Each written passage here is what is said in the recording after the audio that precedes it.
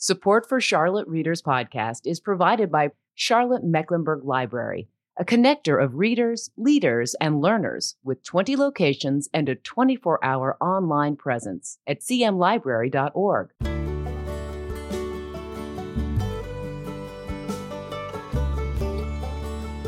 Welcome to Charlotte Readers Podcast, where authors give voice to the written words.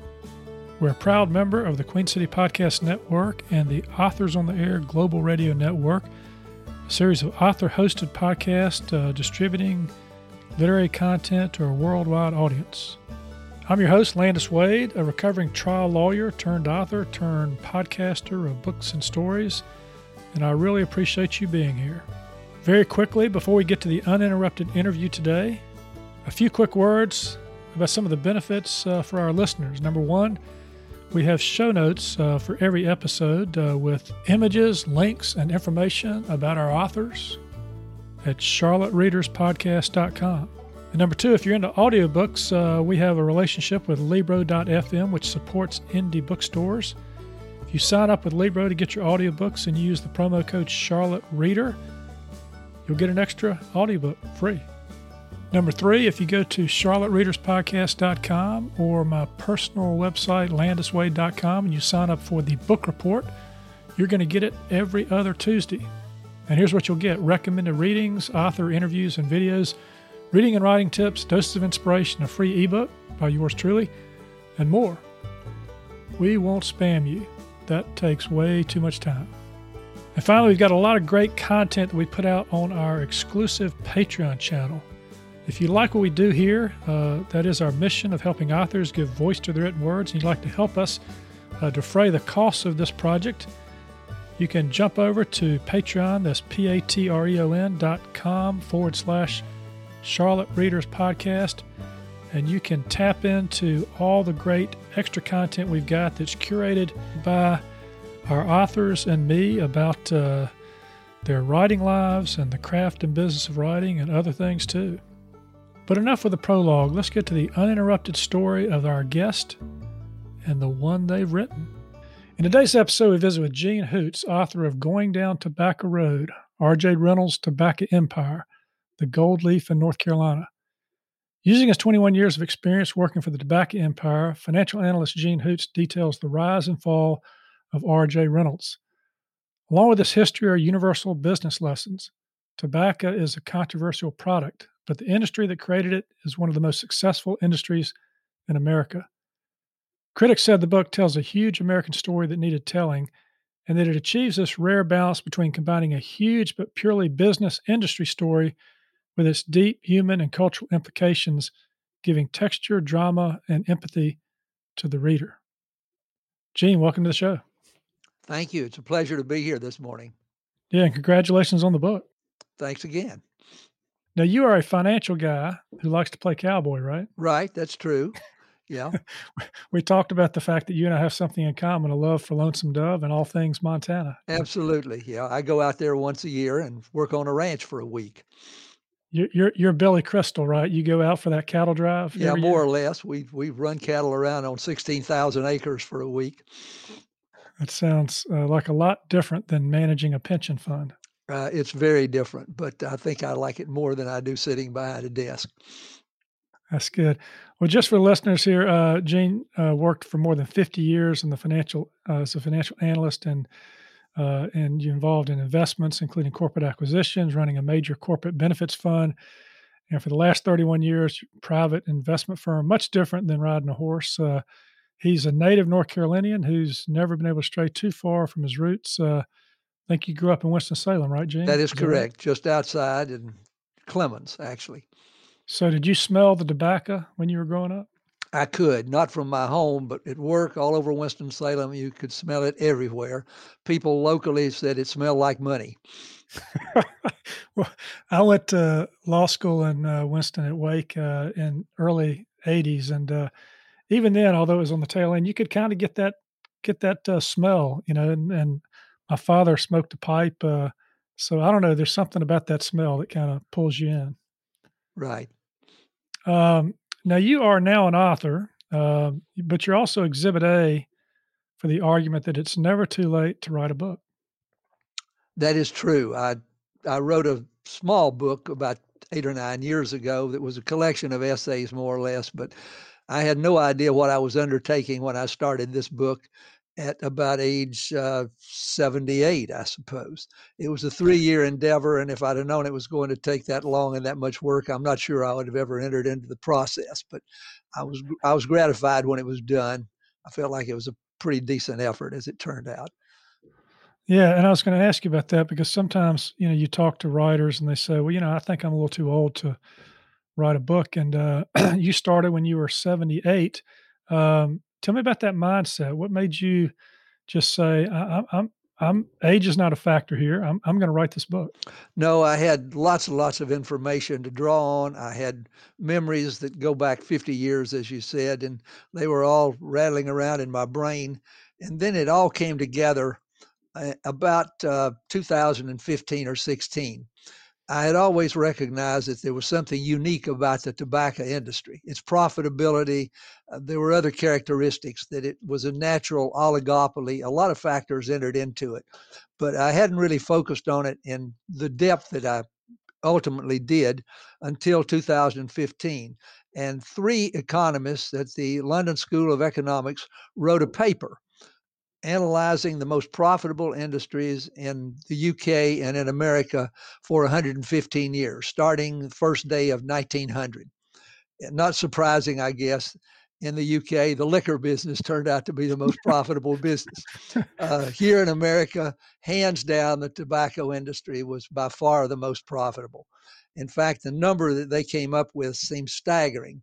They pointed out that if you had invested $1 in a group of tobacco stocks that were available in 1900 and had maintained that investment until 2015, $1 would have grown to $6.3 million. That just staggers the imagination. But you look at it over that magic compounding for 115 years, that turned out to be about 14.5% a year compounded. And that indeed is about what the tobacco industry earned all those years. Well above the norm for any industry and outshining any other industry. And you talked about the fact that in the book, how other industries came along that really, broke in. I mean, you talked about the automobile industry, you talked about computers, you talked about other technologies. You said while they came along and they really took America by storm, they weren't the same kind of lasting profitability as the tobacco industry was over a long period of time. That is correct. Most all those industries, like the photography industry, Eastman Kodak went bankrupt. Xerography, tremendous innovation, but it became a commodity product over time. The airlines always had trouble making money despite the technology and the massive change in the world that the airplane brought to us. So the tobacco industry really turned out to be pretty much unique in that.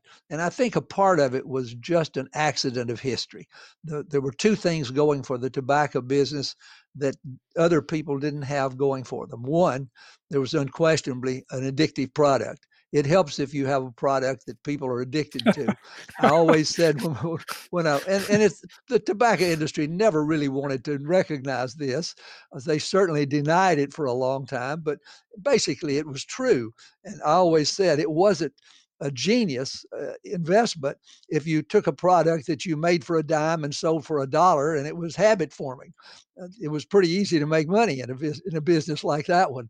And that's pretty much the way it worked out. Yeah, you talked, the Winston-Salem Journal wrote about you in this effort here to put this book together, and they talked about it being this 3 years worth of research and interviews and called it a quest. And I was just curious, what drove you to be on this quest? What were you hoping to discover? What were you hoping to reveal? Well, to begin with, the company had gone through this tremendous event with the buyout in 1988-89. The company was put up for sale and was bought by a private equity firm in New York. This was the seminal event in the history of R.J. Reynolds. At that point, it was probably 110, 115 years old. But the story of that buyout was chronicled by two Wall Street Journal writers in the book Barbarians at the Gate. They did a masterful job of covering that event, but they only covered things that happened over about a 6 or 8 week period because that's when all the action took place. There was much more to the story than that. And I wanted to go back and trace a history of 30 years, and it turned out to be more like 50 to 100 years preceding that event, and explaining what happened to R.J. Reynolds that led him to the time when a wonderful company like this would just be put on the block and sold. Following that buyout, there was another almost 30 years of history that people have forgotten. The buyout came, it went, people moved on with their lives, and even people that work for R.J. Reynolds that I talk with never knew what happened to the various pieces of the business. And there were three fascinating stories about the operating companies that continued to exist after the buyout. And I wanted to cover all that so that people could understand in a broader context what had happened. Yeah, and I know there's more parts to this book than what I'm going to mention here, but I sort of was thinking about three aspects to the book in my own mind. One was the history of tobacco growing, processing, and distribution, because you cover that history. The next was sort of the rise of the tobacco companies on Tobacco Road. And the third was the sort of carelessness or cavalierness that resulted in the leveraged buyout, the impact it had on Winston-Salem, and as you said, what followed, that period of time. Let's start with the history a little bit, because I think it's fascinating. You talk about the early origins of tobacco and how it took root, so to speak, in North Carolina, and why it was Right. and why it was so important in North Carolina. Talk about that history and why it was important in North Carolina. The history covers about 400 years, so let's Yeah, be right. brief about it. Let's give the Reader's Digest version. Right. Quickly, the Reader's Digest version is that, of course, the Native Americans had been growing tobacco for centuries. Columbus shows up pretty quickly. They introduced tobacco, mostly smoking tobacco, into Europe. This would have been around the early 1500s. By the mid 1500s, Europeans were pretty much hooked on tobacco, mostly smoking tobacco, some chewing tobacco. That started a trend that lasted forever. The early regents who controlled the countries in those days, the kings, queens, the czars, didn't like it. They abhorred the product, wanted to put it out of business. They weren't able to, despite severe punishments to those who smoked. And finally, they figured out that the best thing they could do with tobacco was let everybody use it and then tax the daylights out of it. And that's exactly what they did, and what we've continued to do for the next 400 years and are still doing today, even more massively than any Russian czar ever dreamed of in 400 years ago. So that's interesting. So, we think of Tobacco Road because of the rivalries between some of the basketball teams. We don't often think about what it means. So, tell us exactly where Tobacco Road is. Where does it start? And where does it end? If it has a geographic beginning and end, I place the main road, the interstate road. Actually, it follows pretty much Interstate 40. It would start a few miles west of Winston-Salem in Yadkin County, maybe Alexander County, and move east all the way to Greenville, Rocky Mount, in that region. North Carolina is the heart of it. Tributaries actually extend as far south as northern Florida, where tobacco is grown, up into Virginia, and all the way west to, say, Paducah, Kentucky, where they grow burley tobacco out there.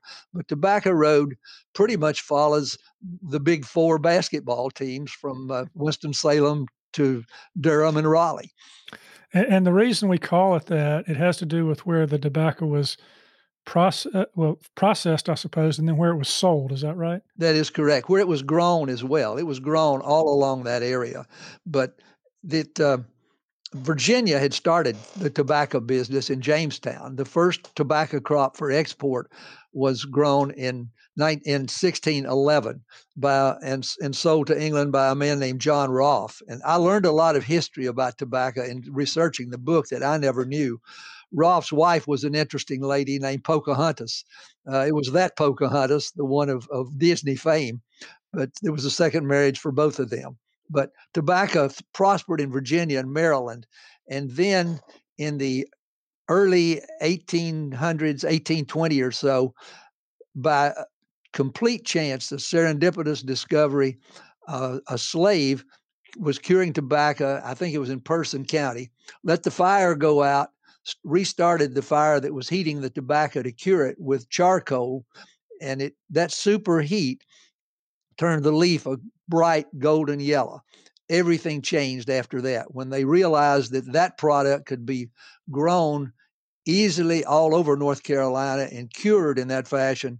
The whole industry shifted south from Virginia to North Carolina, and North Carolina never gave up its place as number one in tobacco. I'll talk about the importance of tobacco to the state. It's hard to believe the impact economically that tobacco had on the state of North Carolina. So many areas that you look at benefited from it, both individuals, farmers, companies, charities over the years. I mentioned that, and people forget that today. Wake Forest and Duke University both were funded with tobacco money. There would be neither one of those schools in existence today were it not for the tobacco wealth that was created by R.J. Reynolds and James Buchanan Duke. So it was very important to the state. Yeah, and you talked about your own family connection and how maybe at one time you weren't politically so fond of those kind of programs that would give, I don't know, giveaways to people. But then when you studied this more closely, you found that your family was a beneficiary of the tobacco allotments, correct? Right. To my amazement and surprise, I had always been economically conservative. I wasn't much on charitable giving by the U.S. government.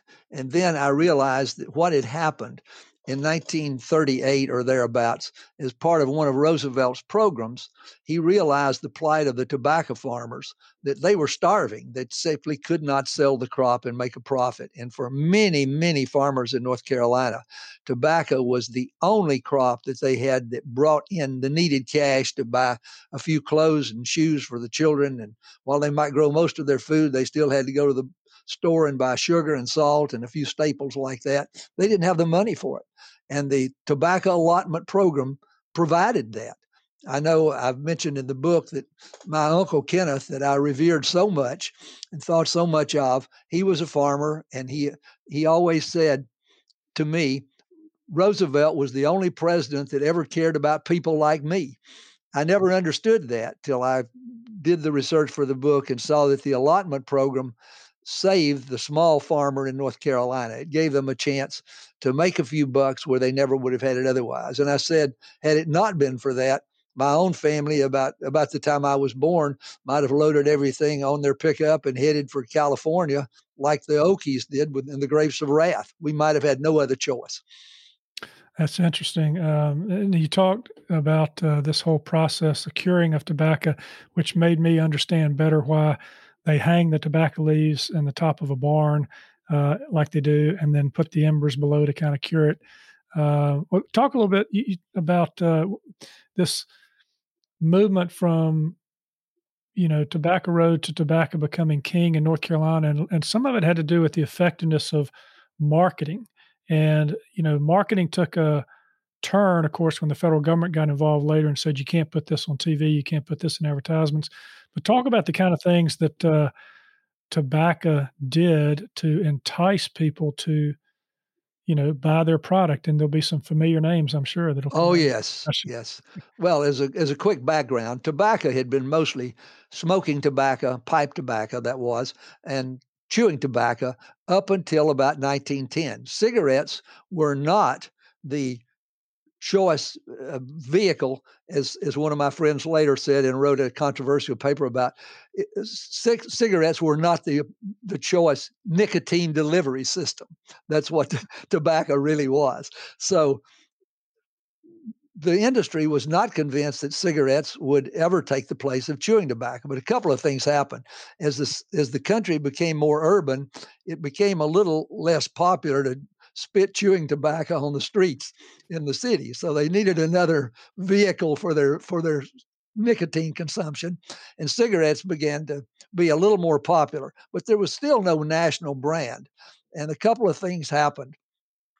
The industry was still not convinced of tobacco, but the Tobacco Trust that had existed, put together by James Duke in the late 1800s and the 1890s, the Tobacco Trust was broken up about 1912 by Theodore Roosevelt and his trust busters. So much of American industry was held in trust, like the steel industry, the oil industry. Tobacco was one of those, and it split up.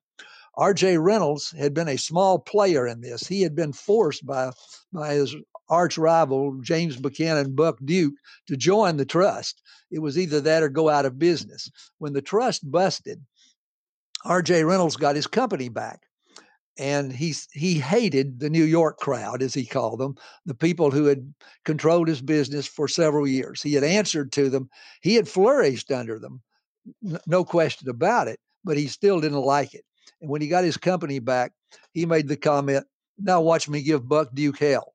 So that was his goal, and he achieved it mightily. So he started in 1912 or 13 with an idea of a national brand of cigarette. And he personally did all the testing. He developed a brand that was a blend of, as the package now says, of domestic and Turkish tobaccos. It had a unique flavor to it, and he wanted an exotic name for it, and he finally came up with the name Camel cigarettes. There were alternative names, which I won't go into, that were interesting stories in themselves, but he came up with the name Camel, and then he did something that had never been done. He waged a national advertising campaign for a consumer product and spent over $1 million on that campaign, and it was masterfully done. He started out by posting billboards and newspaper ads that said simply, "The camels are coming." It didn't say what camels were, it just said, "The camels are coming." And then it said later, "In a month, the camels will be here." Then next week, the camels will arrive. And finally, billboards said, "Tomorrow there will be more camels in this town than in all of Asia." And people were just fascinated by this. And then he rolled out Camel cigarettes. It was an instant success. The product took off. The product gained sales and profits at the rate of, I think, 18% compounded for 10 or 12 years. They went up 10 or 15 fold in sales. And R.J. Reynolds just dominated the industry from 1913 to about 1928 with tremendous growth in sales, profits, manufacturing facilities. That was fostered by first the advertising campaign. Later, the other two big cigarette companies had to come up with a competitive product. Duke's American Tobacco came out with Lucky Strike. Liggett & Myers came out with Chesterfield. So now you had three major brands that dominated the market. They had almost all the market share. But the thing that pushed smoking over the top was World War I, and it followed on in World War II as well. All those boys went overseas. All those soldiers went overseas. They needed cigarettes. Actually, General Pershing actually said, "We need more cigarettes. It's a critical element of our winning the war in Europe." So they handed out free cigarettes to all of the doughboys over there. And what happened was, in 1918, all these kids returned home avowed smokers, and they had a generation of smokers for the rest of their lives. That was repeated all over again. Yeah, and so, we're talking about this history here of tobacco and the impact that it had in the U.S., and we're going to talk in a moment about the financial part of this, but we can't forget, you mentioned these words, nicotine delivery system. That's something that came up in later litigation, when the tobacco industry was facing rightly criticism for concealing information perhaps it had on the adverse effects that tobacco had.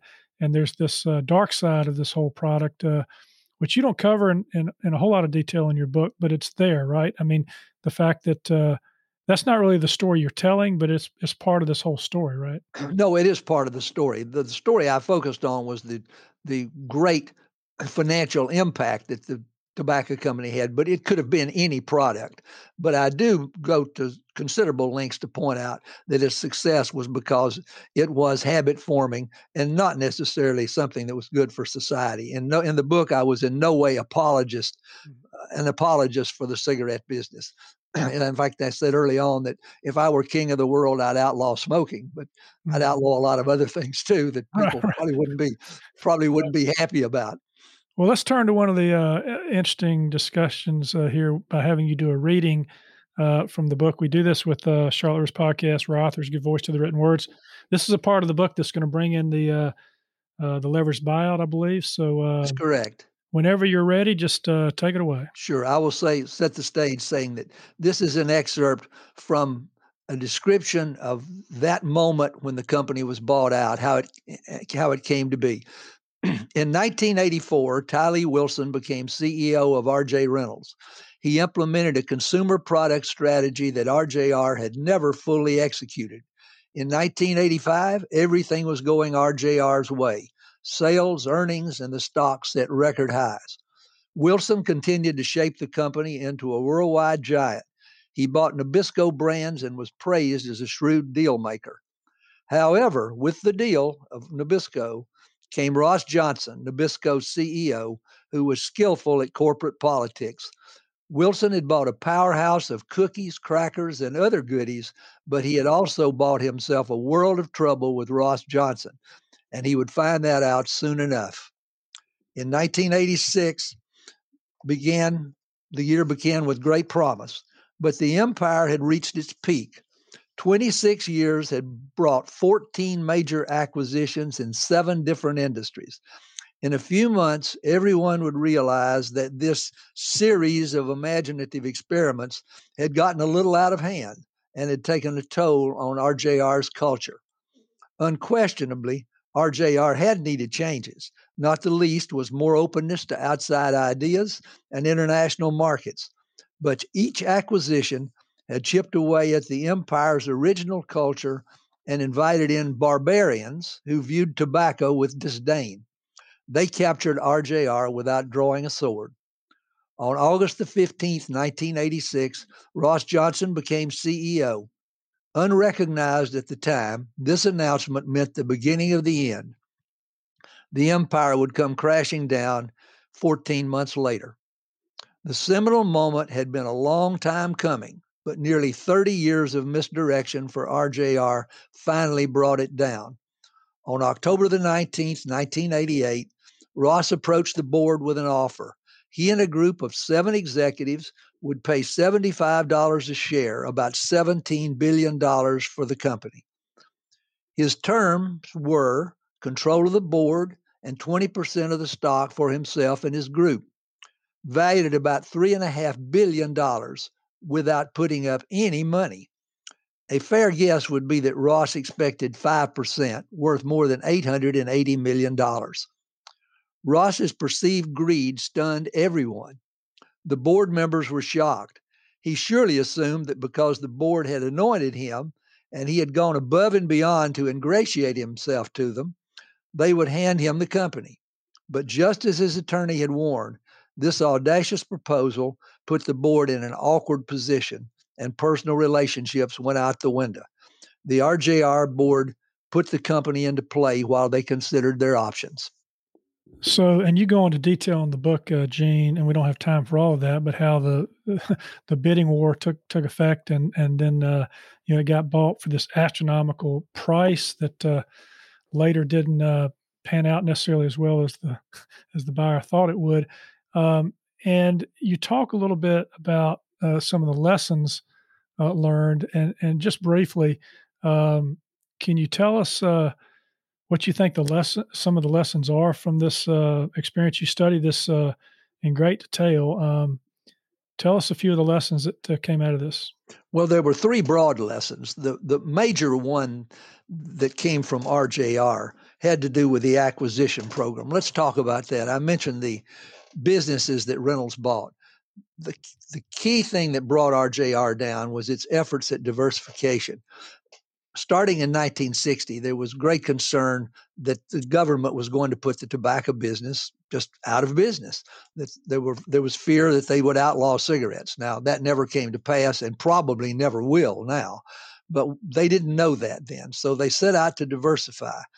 And the truth of the matter is that we were characterized by others as a bunch of country boys with too much money in our pocket, and there were lots of folks out there willing to help us spend it. And I'm afraid that's what happened. So over this period starting from 1960 to 1986, culminating in the purchase of Nabisco brands. The company entered 7 or 8 big industries, none of them very successfully. We bought food companies, we bought oil companies, we bought a major shipping company, the containerized shipping business we entered into. That was the worst of the group.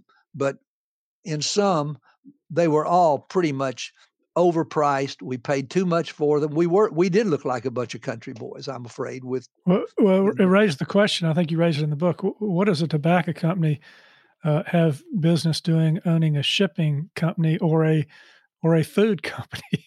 Well, the food, none with tobacco. What business did we have in the oil business too? Yeah. That was one that I worked on, and by chance, that one turned out successfully. That was the only one that you could chalk up as a real success, and that was because it was a commodity. We bought it cheap, owned it about 5 or 6 years. The price of oil went up, and Tylee Wilson sold the thing for about 3 times what we paid for it. That one was a success. But it really didn't have anything to do strategically with our business. The food business appeared to make sense because it was also a consumer product, but it took years before anybody would own up to the fact that tobacco and foods did not belong in the same company. Finally, in 1992 or 3 or 4, the latest CEO at that point finally admitted that. He said, we've got to split this up. They have no place with each other. The bottom line in all of that was, by the time the company was ready to be bought out, Reynolds, over a 26, 28-year period, had invested $19 billion in businesses outside its basic tobacco business. And that $19 billion had yielded a return to the shareholders of $18 billion. We lost $1 billion on the $19 billion that we put into it. The return on that investment was minus 1.5% a year. We'd have been better off if we'd have just turned it all into greenbacks and put it in a warehouse somewhere and left it there for that period of time. Which I think led to your conclusion and lesson: don't bet the farm on something you know nothing about. That's exactly right. That was the major lesson there. It's fine to be venturesome. You want to. The other lesson that goes along with that was, there was a wonderful business there with tobacco. That was a business that was profitable. The people at R.J. Reynolds knew that business inside and out. They were superb at it, but they wandered off on all these other side roads and bought this other stuff. And the big thing I drew from that was, don't squander your birthright. That goes as far back as the Bible in Genesis, by the way. Same message. You've got a birthright. Don't take it for granted. And I'm afraid that's what happened with RJR. That birthright gave so much cash that it ultimately led to hubris on the part of nearly every CEO that ran the company afterwards. They looked at it and said, we've got so much money that I can do this, I can do that, I can do anything, and it won't matter because we've got all this money. That's not a good way to run things. Now, Gene, you said you weren't an apologist for the tobacco industry, and you would have chosen something different. You worked there for many years. I'm wondering, at what point did it become apparent to people in this very profitable business that what they were doing was killing people, and that that maybe they needed to rethink what they were doing? I'm not sure because I wasn't privy to the documents, but I suspect that they began to get at least inklings of it in the early 1960s. For one thing, if you look at the history, tobacco is a slow killer. For years and years, they argued that it didn't really kill people, but the reason was it takes about 30 to 40 years for the bulk of people to suffer harm from tobacco that becomes apparent through lung cancer, emphysema, etc. And so all those earlier years, you could deny that it really had any harmful impact at all. But by 1960 or so, the companies had research people examining this. I think they were pretty sure that tobacco was harmful. And I think a mistake that tobacco companies made was to deny. And that went on from 1960 through actually around for another 30 years or so. They simply stonewalled and said it doesn't cause any real harm to people. There's no direct linkage between smoking. The direct linkage is hard to come up with because it isn't something that you get like a disease and you die in a week. So it was very hard to get the information together to refute the cigarette companies, but ultimately they did. The weight of evidence just became so overwhelming that they had to admit it. One of the smartest people in the tobacco business that I dealt with, and I talk about him later in the book, he said that he thought it was a mistake that the cigarette companies did not fess up earlier and deal with the problem in a different way than they did, rather than the denials. So I think it had been going on a long time. So I know that there are products out there that, as you say, are addictive. You know, alcohol can lead to problems as well, but it's a product that's still readily available. But cigarettes, have, as you said, been well researched to cause harmful effects in humans. What about the tobacco industry now? What about producing tobacco and selling it to people these days? That's a great question because I have an audience for the book that I never expected to have. And I mentioned this in some notes I think I sent you, that I have received emails and phone calls literally from all over the world, India, Shanghai, Poland. Usually these are young people who are analysts looking for cheap stocks that are worth buying. And they're very much interested in tobacco stocks. And they've asked me the same question. Unfortunately, I don't have any great insights about where the business is going, except this. I would say that probably the need for nicotine is ingrained in most of society, and that there will be continued use for nicotine for a long, long time. I don't think it's going to go away. What that delivery system will be is hard to define. It may be Juul, it may be the vaping product, could be something else, but for a while, a good while, it's going to continue to be cigarettes. One of the things that fascinated me was an article in the last couple of weeks in the Wall Street Journal or someplace that I read, maybe it was Bloomberg, that said smoking is back. Now that people are staying home and aren't having to go to an office anymore, they're smoking like crazy once again at home. One guy said, I was sick of having to walk outside every time I wanted a cigarette, which wasn't very often that I could get outside my office building. Now that I'm working in my own kitchen or out in the backyard, I can smoke anytime I want, and I'm back up to a couple packs a day. And it kind of shows that it just isn't going to go away. Yeah, well, the last thing we want to do is encourage cigarette smoking, but I think yours book is more a historical perspective on this entire industry, what it's done for North Carolina, how the rise and fall, so to speak. It's not so much a commentary. It's not even really a memoir, even though you spent a lot of years there. We don't have time, Gene, to really dive too much into your writing life here, but I want to let the listeners know that you and I are going to jump over to our Patreon channel now and we're going to talk about a topic that I think I'm calling it here, making financial nonfiction interesting. And we're going to talk about the things that you did, some of the headings you used, some of the techniques that you followed for that. And listeners, you can join us there at Patreon. That's patreon.com/Charlotte Readers Podcast, and listen to that interview as well as 40 or 50 more exclusive interviews for those of you who support us for as little as $5 a month. You get access to that and a lot of great content. But Gene, I will ask you one question in closing. You were a numbers guy most of your life. You did say you wrote some essays, but I just want to ask you, what this experience of writing did for you. Had it, something different than you had done normally in your career? Because Mhm. you're, I want to be as far away from spreadsheets as I can get, but that's what you spent your lifetime Yes. with. So tell the listeners what that experience was like for you. it turned out to be the experience of a lifetime. It's been something I thoroughly enjoyed as I wrapped it up. For one thing, it gave me an opportunity to go back and explore a history that I didn't know about before in tobacco. The second thing, it reunited me with lots of R.J. Reynolds people that are still around even after 30 years. I had interviews with 50 or 60 of them. We found it fun to reminisce about the things that went on there. So I got reacquainted and with old friends. And then the third thing was I made new friends. A number of people simply called me or wrote me and told me about their life experiences, how tobacco had affected their life. One young man, or maybe not so young now, said that tobacco put him and his brother through Duke Med School.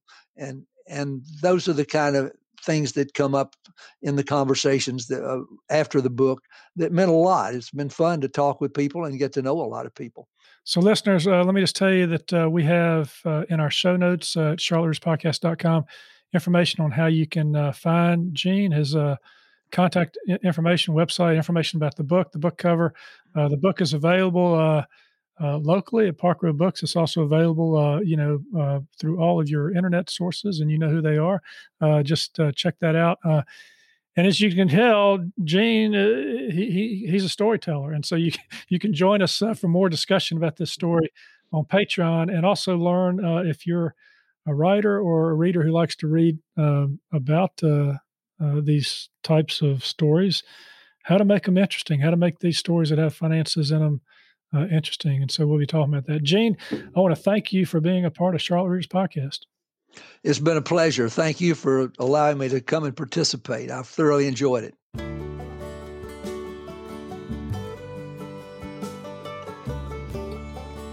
Well, that's it for today.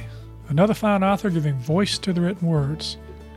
You can subscribe to this podcast for free at Apple Podcast, Stitcher, Spotify, iHeartRadio, and most any podcast platform you like to listen to your podcast on. If you like what we're doing, please consider leaving a short written review on Apple Podcasts or the podcast platform of your choice, because when you do, our authors' voices travel much farther and wider in podcast land. And if you're inclined to help us help authors give voice to the written words, and you'd like some member-only content cultivated by our authors and me as our thanks, please consider becoming a member supporter. You can find out how to become a member supporter and more about today's show and all previous episodes at charlottereaderspodcast.com. Thank you for listening. We really appreciate it. I'm Landis Wade for Charlotte Readers Podcast. Charlotte Readers Podcast is a member of the Queen City Podcast Network, powered by OrthoCarolina. For more information, go to queencitypodcastnetwork.com.